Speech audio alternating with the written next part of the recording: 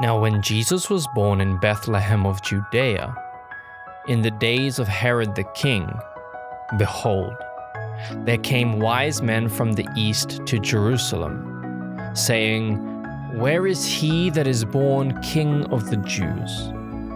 For we have seen his star in the east, and are come to worship him. These men that came from the east were philosophers.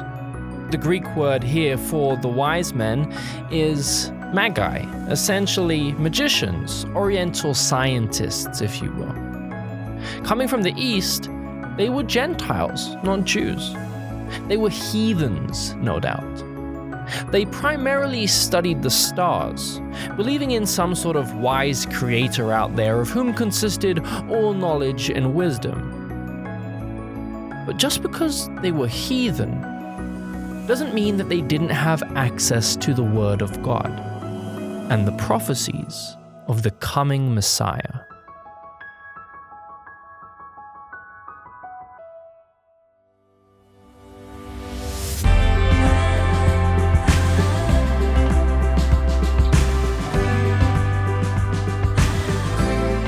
I'm Dean Cullinane, and you're listening to Why They Did That, a show that explores the motivations of biblical characters and how their choices can guide yours.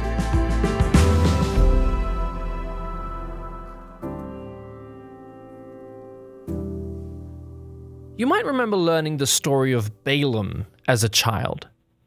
Balaam was the reluctant prophet of God. He's the one that God spoke to through a donkey.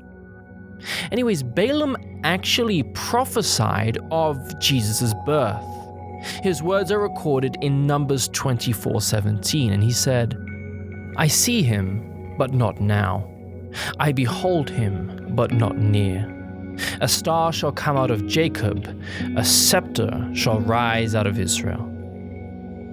Balaam told of a king that would rise out of Israel, a star that would come out of Jacob. But you may ask, what does Balaam have to do with this class of wise men? Well, prior to being a spokesman for God, Balaam was actually one of the so-called wise men. And so it should be no surprise that his messianic prophecy would be passed down throughout the ages.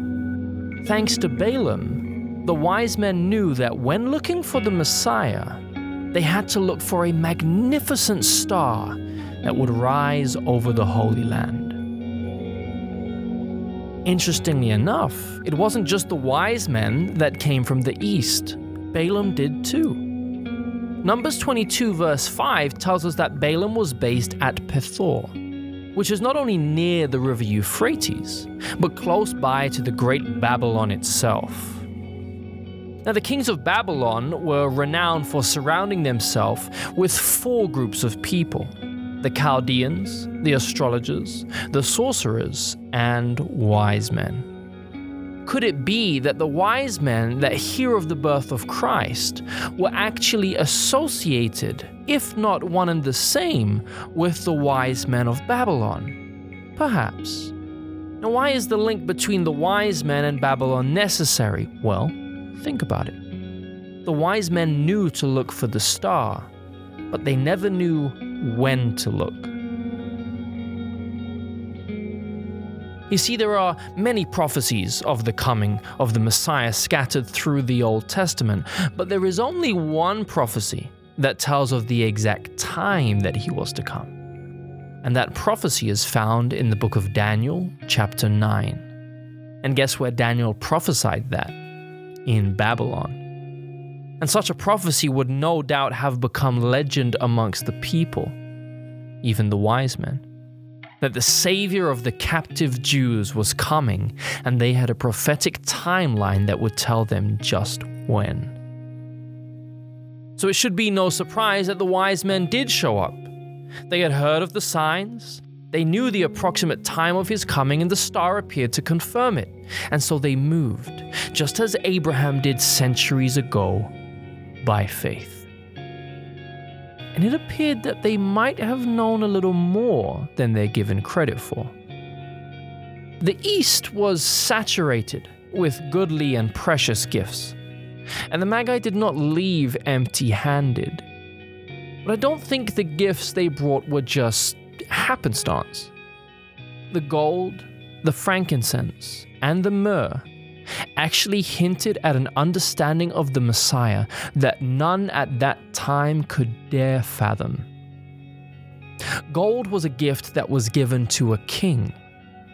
Frankincense was, of course, an incense, the burning of which represented prayer as it would ascend in the sanctuary, and the myrrh was a fragrant perfume that was used in the embalming of dead bodies.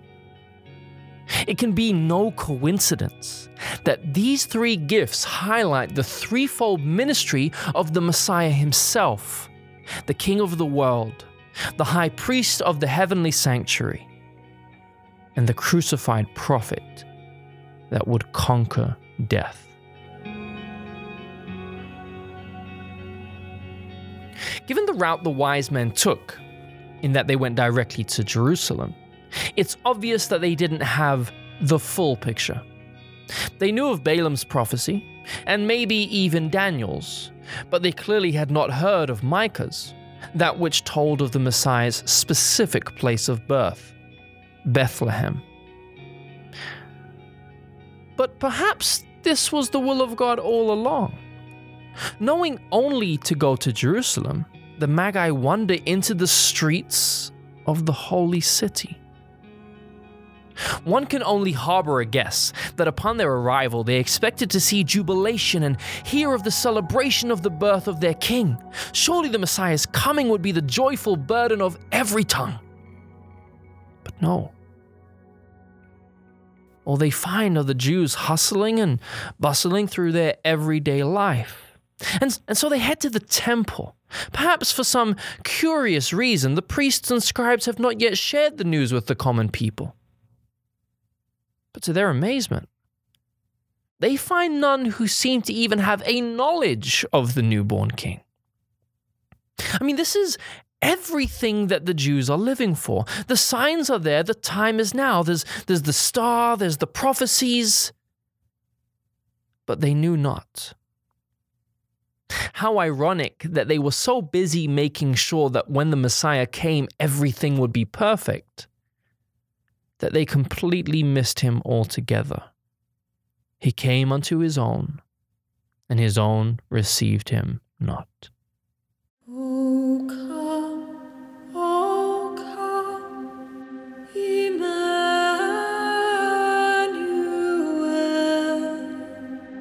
and ransom captive Israel.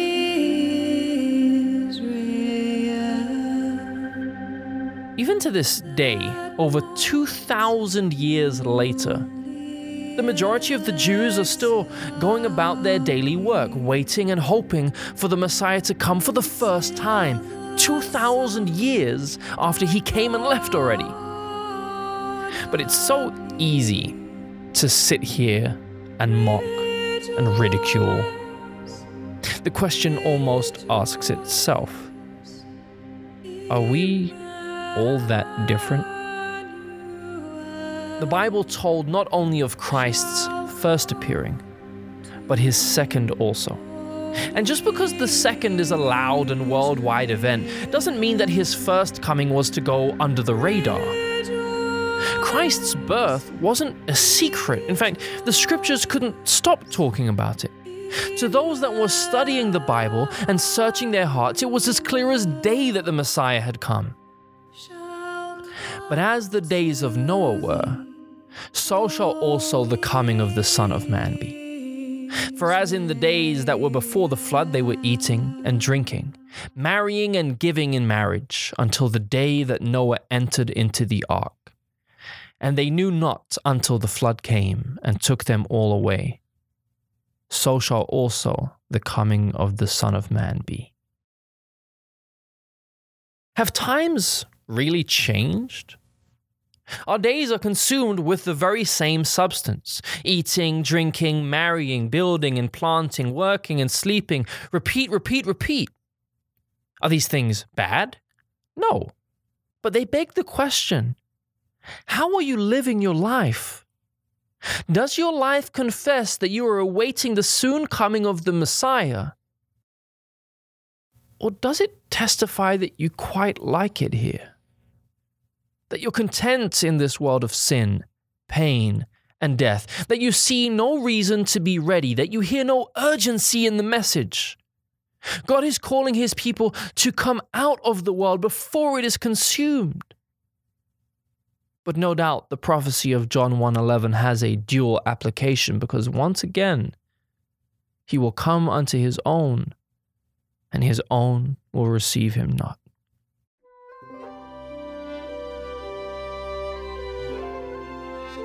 The message of the Christmas season is simple. It's why we say, remember the reason for the season. That the Christ of the world came from heaven to save us. But lest we forget, Christmas is also the season for reason. Just as the Magi did. To reason from the scriptures and see that the coming of the Messiah is again near. You must wonder if history will repeat itself once more. Are there a group of people on the earth that believe they know God, that they know his word, and that they know the signs of the times? Yes. Except today we call ourselves Christians instead of Jews.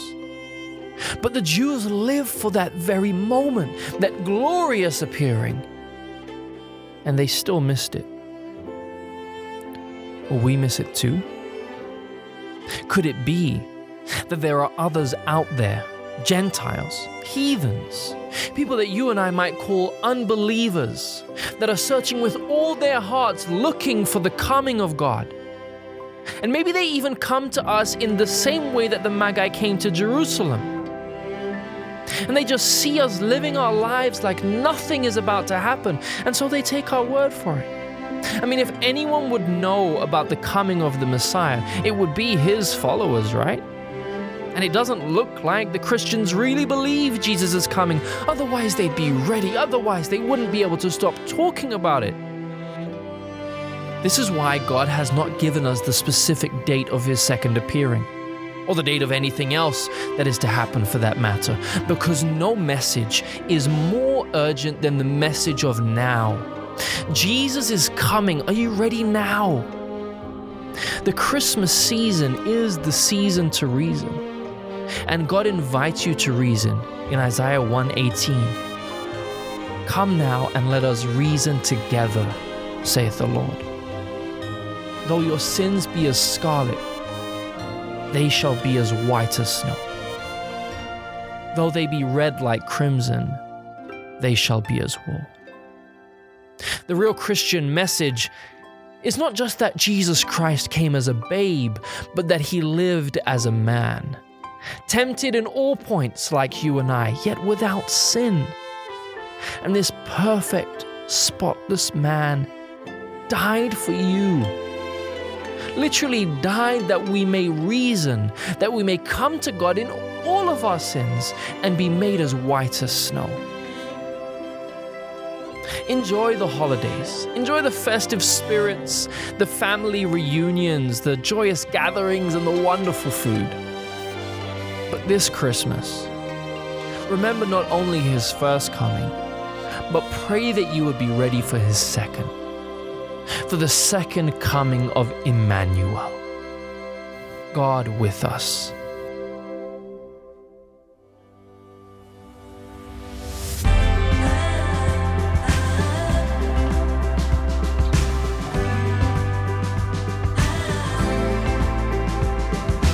He that hath an ear, let him hear. And you've just heard our latest show. If you'd like to hear more, or hearken back to a previous episode, you can find us at whytheydidthat.org. Please also subscribe to our show at Apple Podcasts or wherever you get your podcasts. You can follow us on your favorite social media accounts, Facebook, Twitter, or Instagram at whytheydidthat. This show was produced and edited by Christian Freed. Finally, we want to thank Weimar Institute, the media department, and especially Teresa Costello for help making this possible. Once again, I'm Dean Cullinane, and you're listening to Why They Did That.